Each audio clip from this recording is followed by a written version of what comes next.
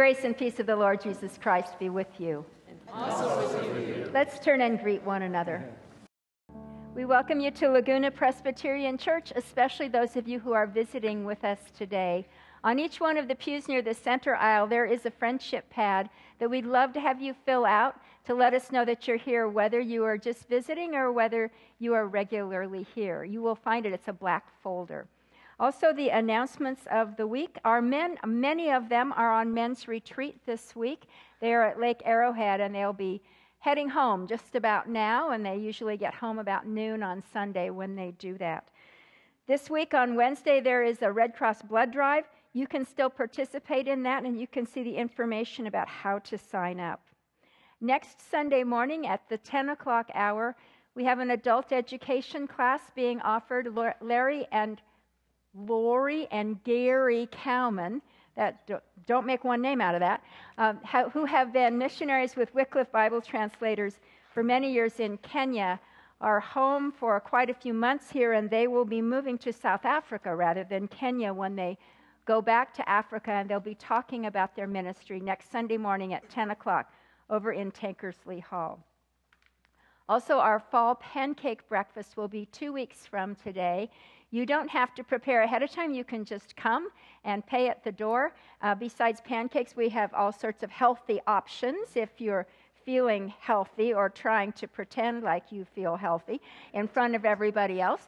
So you can eat yogurt and fruit and then sneak the pancakes and sausage when nobody's looking, if that's what you want to do, Beth. I do all the time.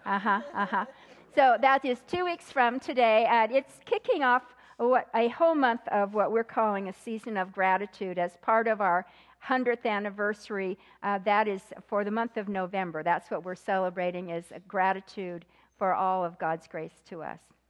There is information here about our book talk group. I will be talking about those books in the sermon, but if you decide that you want to read them after I talk about them, you can see what the books are written in here.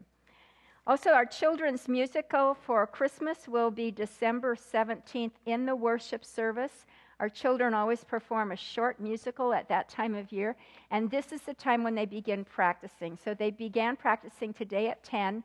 If you have a child who might want to be part of that, the thing to do is to contact Linda White, our choral director, who's not there now because she's probably with the children.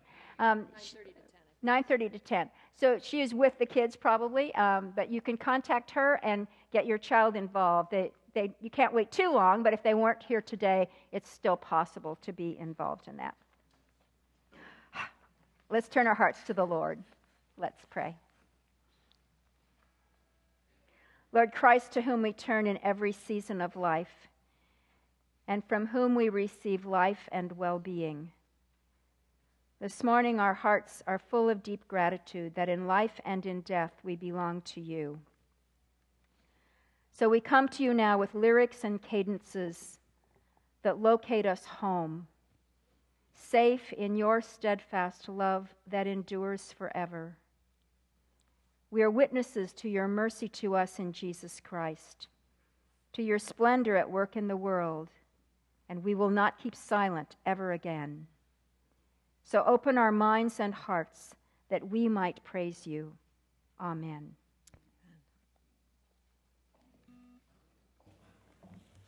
The words of Psalm 100 call us to worship this morning. Let us join together responsively. Shout with joy to the Lord. Worship the Lord with gladness. Come before him singing with joy. Know that the Lord is God. He made us, and we are his. We are his people, the sheep of his pasture. Enter his gates with thanksgiving. Go into his courts with praise. Give thanks to him and bless his name. For the Lord is good. His unfailing love continues forever, and his faithfulness continues to each generation. Church, let us stand as we worship God in song. Come thou fount of every blessing, tune our hearts this morning. Prone to wander we are. Together. Come thou fount of every blessing, tune my heart to sing thy praise. Streams of mercy never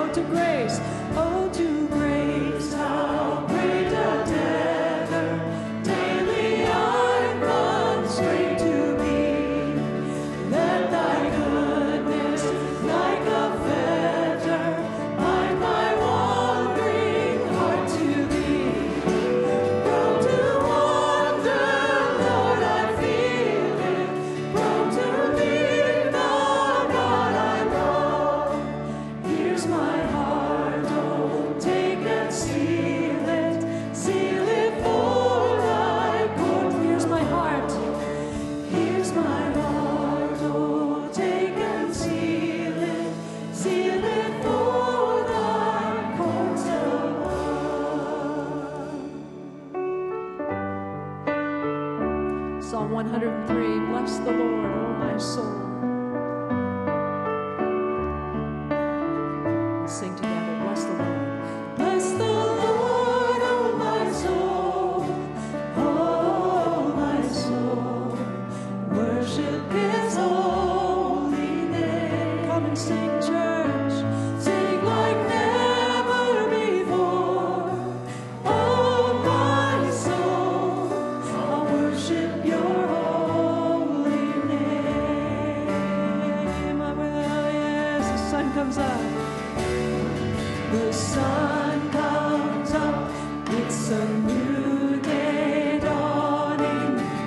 It's time to sing Your song again.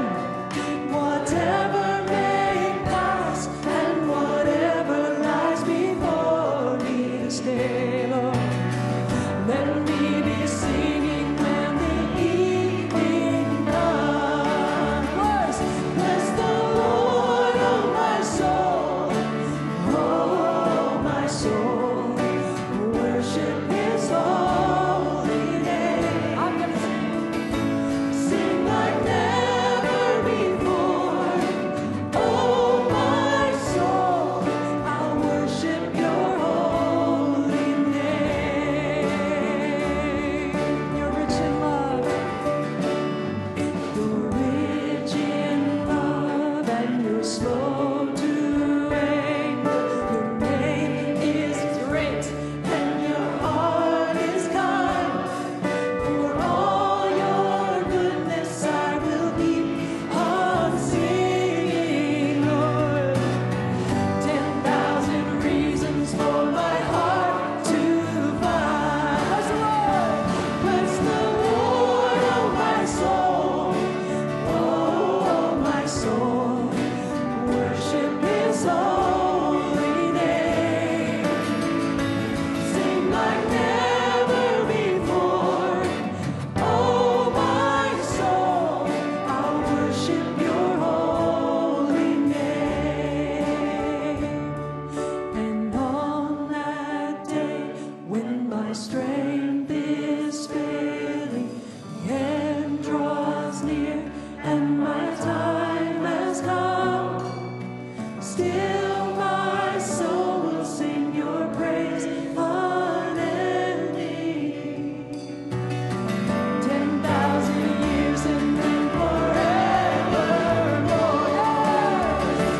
Bless the Lord, oh my soul, oh my soul.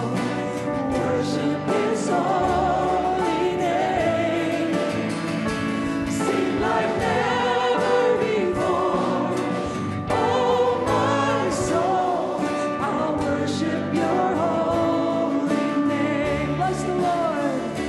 Bless the Lord, oh my soul, oh my soul. Worship His holy name.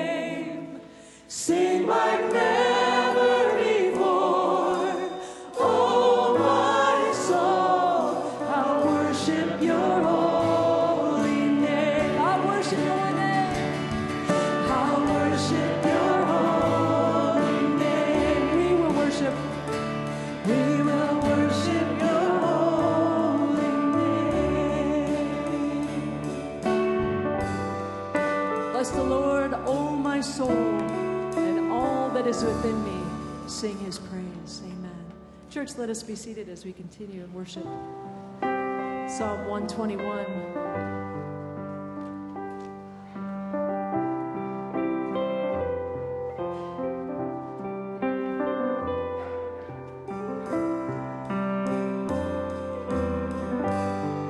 Sing together, I lift my eyes. I lift my eyes up to the mountains. Where does my help come from? Amen. My help comes from You, Maker of heaven, Creator of the earth. I need You. Oh, how I need You, Lord. You are my only hope. You're my only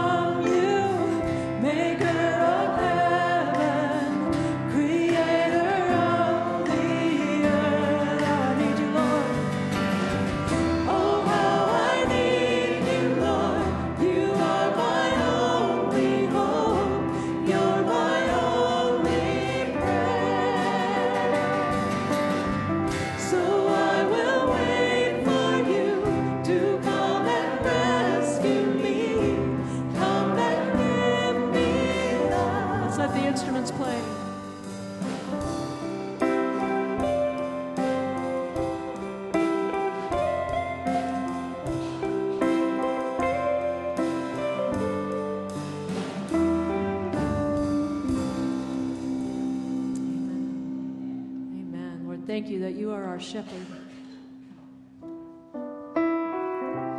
Shepherd me, O God, beyond my wants. The psalmist calls us to confession this morning.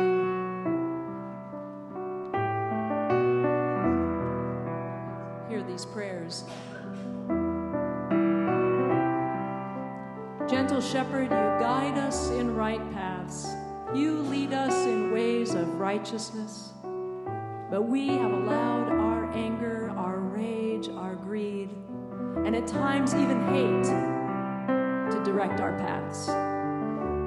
We have overreacted, we have taken more than our share, and we seem displeased that others have so much.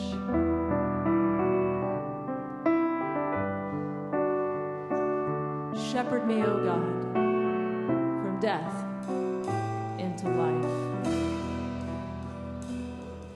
Shepherd me, O God, beyond my wants, beyond my fears, from death into life. Shepherd me, O God, beyond my wants, beyond my fears, from death into life. Forgive us, God, for not following your ways. Forgive us for not remembering that we are your sheep and you are our shepherd. Shepherd me, O God, beyond my wants, beyond my fears, from death into life.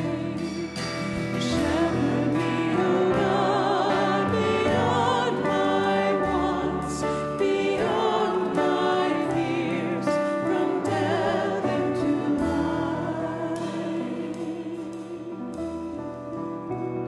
Forgive us when we have not listened for your voice and instead have acted in the ways of the world.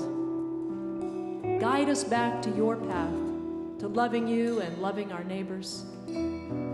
Help us to unclench our fists and lend out our hands in hope and healing, in forgiveness and in love. Shepherd me, O God, beyond my wants, beyond my fears, from death into life. Shepherd me, O God, beyond my wants, beyond my fears, from death into life.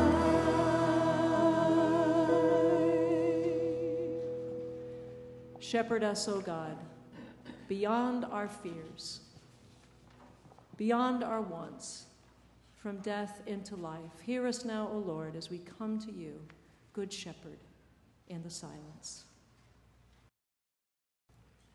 Amen. Hear the good news of God's grace that comes to us from Psalm 121. He will not let your foot be moved. He who keeps you will not slumber. He who keeps Israel will neither slumber nor sleep. The Lord is your keeper. The Lord is your shade at your right hand.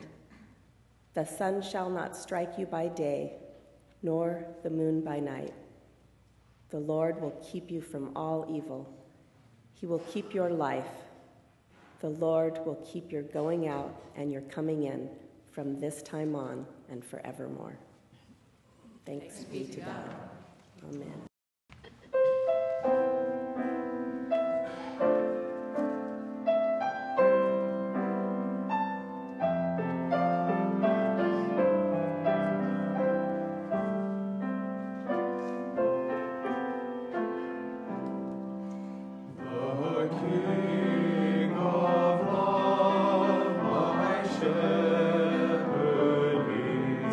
Whose goodness fails.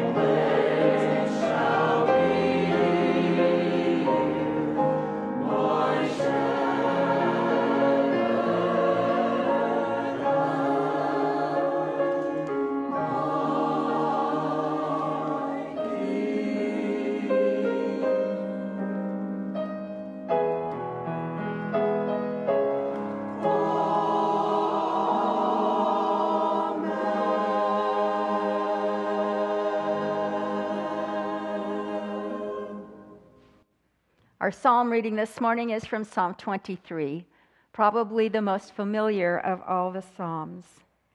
Allow God to speak to you afresh from it today, from words that perhaps you know very well. Hear the word of God. The Lord is my shepherd, I shall not want. He makes me lie down in green pastures. He leads me beside still waters. He restores my soul. He leads me in right paths for his name's sake. Even though I walk through the darkest valley, or most versions say the valley of the shadow of death, I fear no evil, for you are with me. Your rod and your staff, they comfort me. You prepare a table before me in the presence of my enemies. You anoint my head with oil. My cup overflows. Surely goodness and mercy will follow me all the days of my life, and I shall dwell in the house of the Lord my whole life long. And John 10, Jesus said, I am the good shepherd. The good shepherd lays down his life for his sheep. The hired hand, who is not the shepherd and does not own the sheep, sees the wolf coming and leaves the sheep and runs away. And the wolf snatches them and scatters them. The hired hand runs away because a hired hand does not care for the sheep. I am the good shepherd. I know my own, and my own know me, just as the Father knows me, and I know the Father, and I lay down my life for the sheep. The word of the Lord. Thanks be to God. Well, it was a late afternoon in the fall, the day that the cows got out. My dad was not yet home from work on his orange grove, and so the only ones of us home were my mother and my aunt and I was 11. We'd moved just a few months before from Orange County to Porterville. I think as partly to sweeten the deal, Dad had thrown in some getting of horses to make us feel better about moving to the country. And somehow, for reasons that nobody ever understood, the horses seemed to have come along with some cows. So there was a pen back by the barn behind our house, and the cows just lived there. The cows, we didn't use them for milk, we didn't use them for meat. They were just cows, and we had cows. And none of us had ever been anywhere near the cows except my dad. So then, as we got to that afternoon, there were the cows. They were out trotting on the street and trampling down the grove next door. What were three city girls going to do? Where did we even start to try to control the cows? We had absolutely no idea. So we went outside as it's getting darker and darker and colder, and first we tried shooing them. Cows do not shoo. And then we tried being very large and yelling at them and trying to surround them and get them to go back. A couple of them would go this way. Others would go that way, back out into the street. The cows were absolutely not impressed at all. And I actually don't remember if we ever got all the stupid cows back in the pen. It was sheep and not cows that Israel knew about, but they still had to be herded. It must have been easier than what we did. Throughout much of the history of Israel, some of the leaders of Israel were nomadic shepherds. Abraham himself was a shepherd. As he traveled to the land that God had promised, his herds went along with him, and he had to lead them to places where they would graze and where they would be able to find water. His son Isaac was a shepherd. Moses was a shepherd. King David was a shepherd before he was king. Sheep weren't kept in pens back behind the house by the barn. Instead, they were allowed to be on the range, and somebody had to watch them. They couldn't just be left to their own defenses. So the image of a shepherd and of sheep is very deep in the image of Israel. Israel considered the leader of the nation to be their shepherd. They considered God to be their shepherd. The kings were considered to be good shepherds if they ruled well, but the prophets condemned as bad shepherds those who took advantage of the sheep and just got rich because of the sheep and didn't really take care of the sheep that needed them. Even today in Israel, it's not uncommon to see Bedouin shepherds leading their flocks. Some of you have traveled in other countries where you may have had to stop your car or stop whatever vehicle you were on to let big herds of sheep cross the road. It's the way you raise sheep. It's not like the way you raise cows. Jesus would have known seeing those Bedouin shepherds going across the countryside, just like we saw when we were in Israel. And Jesus would have grown up praying this psalm. It would have been a part of his thinking, and he grew to call himself the Good Shepherd. David, as a shepherd, probably had lots of time to sit out there watching the sheep and to reflect on how God was not only the shepherd for the nation, but how God was his own personal shepherd. And so this psalm comes out of his experience of knowing what it takes to be a shepherd, but also of day after day after day, thinking about how God cared for him in the way that he was trying to care for the sheep that he was in charge of. Jesus said that he looked upon the people and he had compassion upon them because they were like sheep without a shepherd. And sheep without a shepherd are in real trouble. Sheep just cannot take care of themselves. They are dependent animals. They cannot find their way to a place to eat or a place to get good water. They cannot protect themselves. They can't find a good place to even rest. A shepherd has to be with them. A shepherd has to guide them, has to take care of them, has to protect them, and really has to be the constant companion of the sheep. In fact, each morning, a shepherd would lead the sheep out to find a place to have them graze and to find water, and then in the afternoon, the sheep would lie down and they would rest in those green pastures. Psalm 23 talks a lot about what's really the pattern of the day that a shepherd would go through every day with his sheep following him. The shepherd would take care of their wounds by pouring oil on them. He pours oil on my head. He's trying to heal me, to put oil on to heal. It's such a picture of lushness, isn't it?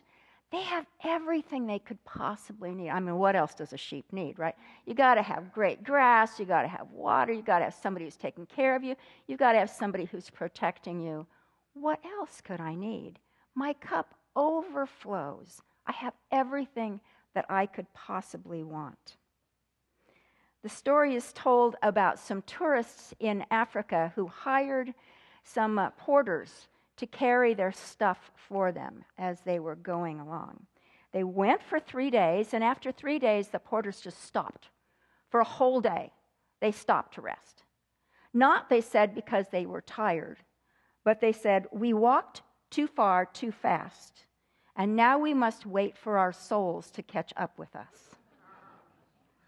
He offers exactly what I need to restore my soul, especially if I wait long enough for my soul to catch up with me. Some of you have been having that experience in reading the Psalms. I've heard a number of people say that as you pray through the Psalm through the week, whatever Psalm we've talked about on Sunday, that you have found that to be your experience, that God is restoring your soul through these Psalms and that they are taking very deep root in you.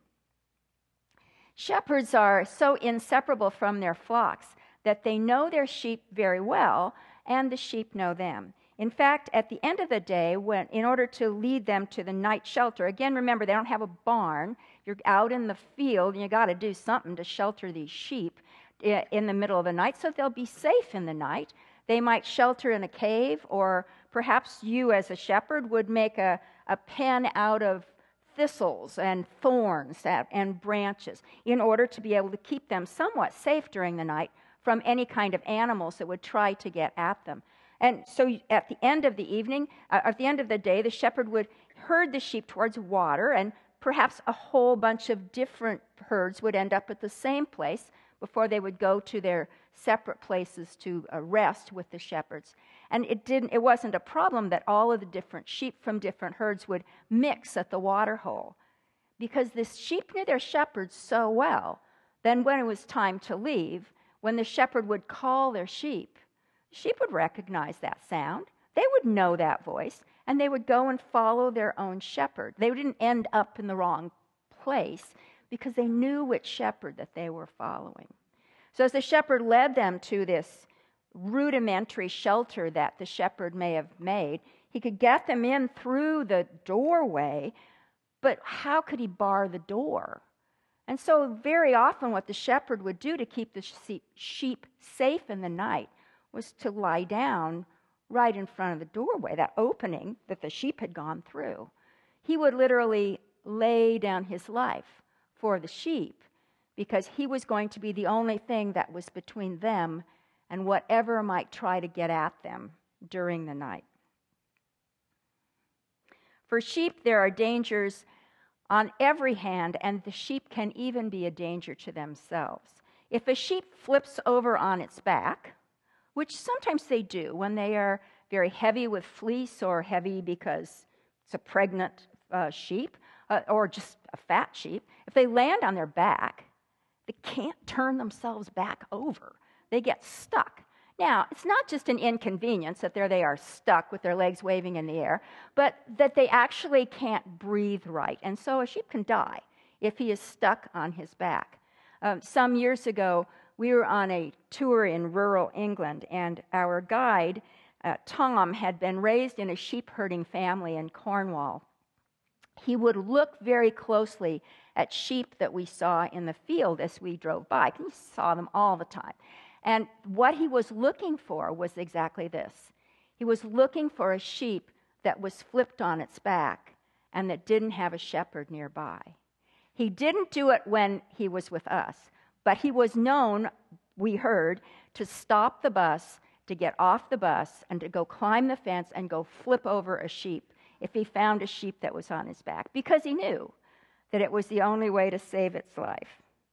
Sheep just have trouble all over the place. They need a whole lot of taking care of. So a shepherd would carry a rod like a club to protect them from whatever enemies there might be.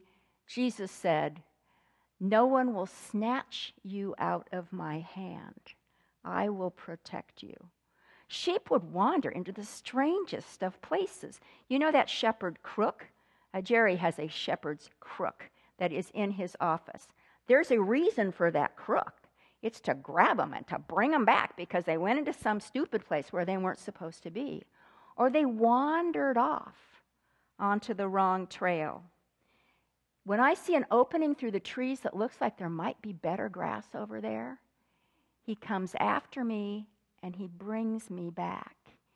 He won't let me ever stray too far away out of his care. He will be sure that he comes and finds me and carries me home. The sheep are always under the watchful eye of the shepherd. Wherever you go, wherever you rest, he is watching you and he is taking care of you. Even when your path leads through the darkest valley or through the valley of the shadow of death, he walks with you and he puts himself between you and whatever it is that is trying to harm you. This week has been a week in the valley of the shadow of death, hasn't it? Last week when Jerry preached, he told us that Kay, his wife, had had a stroke, and no one knew at the time whether she would survive. She has done very well. She is in acute rehab. She is sitting up. She is feeding herself. She has a lot of rehab work to do, as do most people who have a stroke. But she is going to be okay. My husband Dave's sister died last Monday night, and a number of you have been in ICU in the last week. We have had a church that has gone through the valley of the shadow of death this week more than I have seen most other weeks that I have been here. All of us end up walking through the valley of the shadow of death with somebody we love, and eventually for ourselves. Cordula Dick Mulkey, who is one of the people that we use to speak to our adult education and our deacons about aging and about death. She is a psychologist who specializes in that field. She says what everybody wants to do is they want to walk right up to the verge of death, being perfectly well and healthy, and just die in their sleep at night. But that happens to hardly anybody. And there's so much anxiety for us around that process of dying.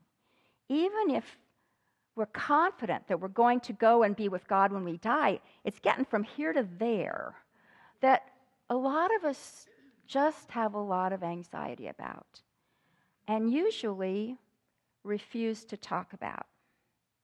That's why I'm glad that we're reading these two books in the book group, When Breath Becomes Air and Being Mortal, because they give us a chance, a way to talk about this subject that is really hard for us to be able to talk to one another about.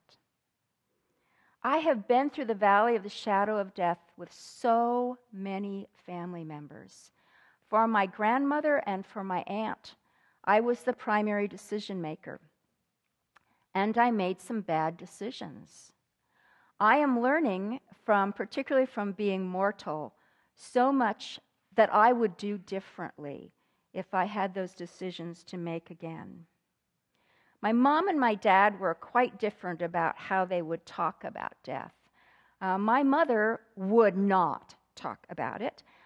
She actually was pretty much in denial that she was getting old, even when she was almost completely blind and deaf, and she passed at age 98. But as far as she was concerned, she didn't have any troubles, and she was going to just keep on going forever. My dad lived to be 100, and his way of addressing death was about once a year from the time he turned 80, he would write a letter to my sister and I. Dear daughters. He wouldn't say, when I die. He would say, if anything happens. Every letter said, dear daughters, if anything happens. And the letters were a little different each year. He liked to tell the story of his life, and which was actually very helpful, because then when he died, I wrote the obit out of a collection of a bunch of these letters and pieced together things that he kept remembering afresh about parts of his life. He would talk about that, and he would also talk about how to take care of his orange grove, and about who to do this and that with, and how you get crop insurance. I mean, he told us, a whole lot of stuff. But he also talked about what he wanted. And as children, that was just very helpful to us, because at some point, we did have to make some decisions about him. And we just knew so much, because he had been willing to talk about it. Every time we went to see them, to visit, it seemed like he wanted to bring up the subject again. It was very awkward to have to talk about death every time we visited for 20 years. But, it was really a good thing. At the time, it seemed stupid. But I'm so glad that he was willing to do it. And very few people are willing to do that. Atul Gawande, who is the author of Being Mortal, says that he came to realize that as a doctor, he had been trained to throw all of his resources at trying to fix, at trying to heal no matter what. He was going to try to make the patient well, even when it was probably no longer possible to do that, and when additional treatment would just make the patient more miserable. But he tells the stories about what he learned as he learned to listen to patients and to think more about what was important to them at the end of their life. When a patient's time is short, he said that he wanted to work towards the goal of making every day the best possible day for that patient, as the patient would define it, not as he, as the doctor, might define it.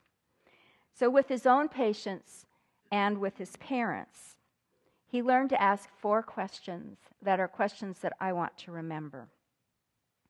As someone's time was short, he learned to ask them, "What do you understand about your condition?" As a doctor, that helped him know what to say next.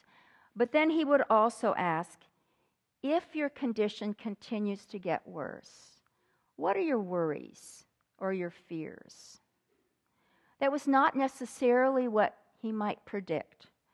For some people, of course, they were afraid of pain, or they were afraid of paralysis, or they were afraid of lack of control, or maybe they were afraid of being alone.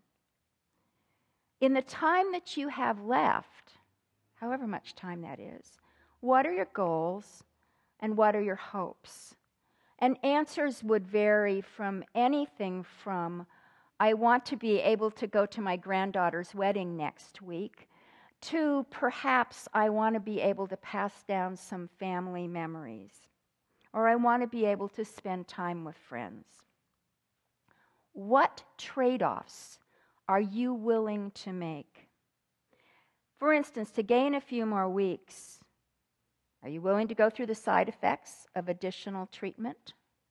Or to be pain-free, are you willing to give up some of the mental alertness that you might lose if you were on heavy pain drugs? My father, his trade-off, he would give up anything to be able to stay at home and die at home and not be put in an institution. Gawande said it was the hardest thing to do to ask these questions of his own father when his father was diagnosed with a spinal tumor that was causing him pain and partial paralysis. But his goal became that he wanted to give his dad as many as possible of those best possible days.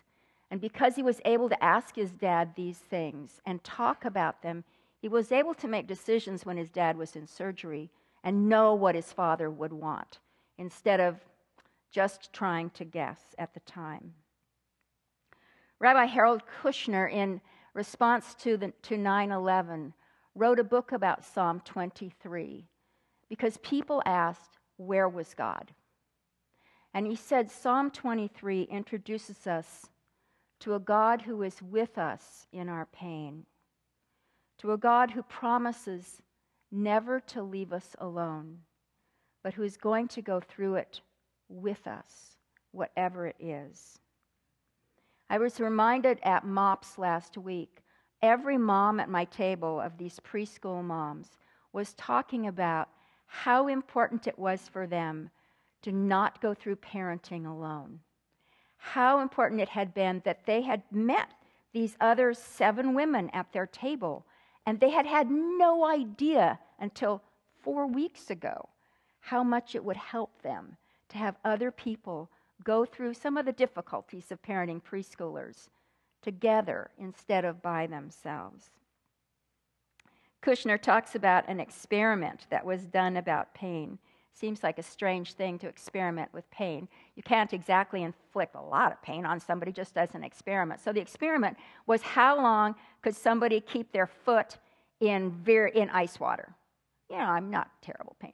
So how long could they keep their foot in ice water? They discovered that if they had a caring person with them, the subject, I guess, of the experiment could keep their foot in ice water twice as long. Twice as long. With somebody with you, pain is half as painful. You can endure it twice as long. Difficulty, you can endure it twice as much if somebody is with you. In Deacons, we talk about that. We don't know what to say when somebody's in a bad place, but at least we can be with them. And that counts for a whole lot. Where is God when you're in trouble? He walks right with you through the darkest valley, whether that valley is the valley of the shadow of death or not. Because he is still a watchful shepherd. And he is still on your side. He is not on the side of evil or pain, and he's putting himself between you and whatever it is that is trying to hurt you. In life and in death, we belong to God. And as the good shepherd that he is, his goodness and mercy will not only follow us all our days. The word is, it will pursue us. He will chase us down with his goodness and mercy until eventually we will dwell in the house of the Lord forever. Thanks be to God. Amen. Let us stand and affirm our faith together. In one of the great creeds from the Reformation, the Heidelberg Catechism was used at the time of the Reformation to teach congregations about their faith, and so it was in the form of question and answer. Lots of people in those days would have memorized all of the questions and answers to this. What is your only comfort in life and in death? That I belong, body and soul, in life and in death, not to myself, but to my faithful Savior, Jesus Christ, who at the cost of his own blood has fully paid for all my sins and has completely freed me from the dominion of the devil, that he protects me so well that without the will of my Father in heaven, not a hair can fall from my head. Indeed, that everything must fit his purpose for my salvation. Therefore, by his Holy Spirit, he also assures me of eternal life and makes me wholeheartedly willing and ready from now on to live for him. Amen. Let us be seated.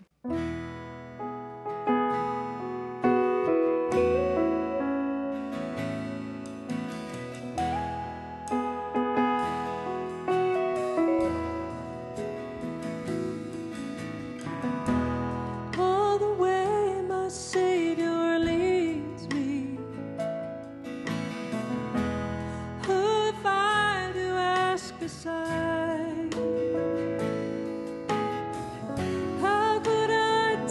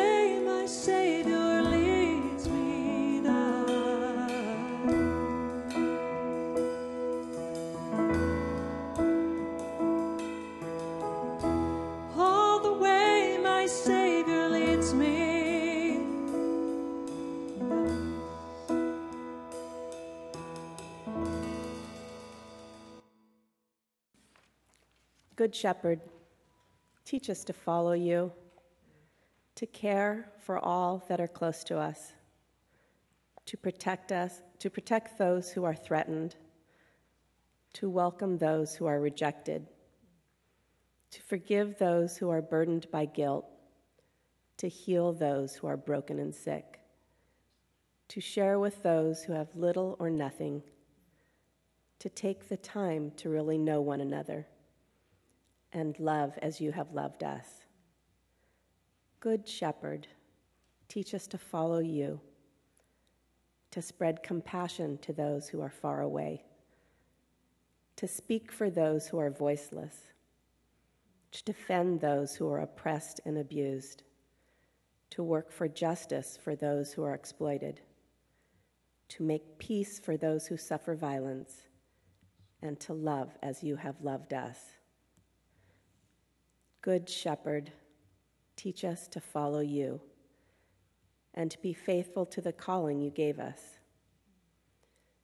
As we offer our gifts and lives in this moment, may we become imitators of you, gracious God, who holds nothing back from us, but is generous and gracious with all that is yours. Loving God, we offer these prayers, joining our voices to the great chorus of those who sing your praise and depend on you alone. And until that day, our kingdom comes in its fullness, praying together the prayer you taught us to pray. Our Father, who art in heaven, hallowed be thy name. Thy kingdom come, thy will be done, on earth as it is in heaven. And give us this day our daily bread, and forgive us our debts, as we forgive our debtors. And lead us not into temptation, but deliver us from evil. For thine is the kingdom, and the power, and the glory forever. Amen. Blessed Jesus, blessed Jesus, thou hast bought us, and we are. Savior, like a shepherd, lead us. Much we need thy tender care. In thy pleasant pastures feed us. For our use thy folds prepare. Blessed Jesus, thou hast brought us thine we are. Blessed Jesus, thou hast brought us thine we are. We are thine, do thou befriend us, be the garden of our way. Keep thy flock from sin, defend us, seek us when we go astray. Blessed Jesus, hear, oh, hear us when we pray. Blessed Jesus, hear, oh, hear us when we pray. Sometimes I'm accused of doing my sermons to advertise my programs. Maybe you would like to read the books that I talked about, Being Mortal and When Breath Becomes Air. Their information is in the connections. Whether you join with the book group and talk about those or not, I think it does give us a way to talk with one another about important things, about the valley of the shadow of death. I hope this week that you will take the opportunity to read and to pray through Psalm 23. We are trying to pray the psalm each day of the week. Perhaps there's a part of that that will be especially the prayer that God wants to pray through you throughout this week. And may the grace of the Lord Jesus Christ, the love of God the Father, and the communion of the Holy Spirit be with us all. Amen.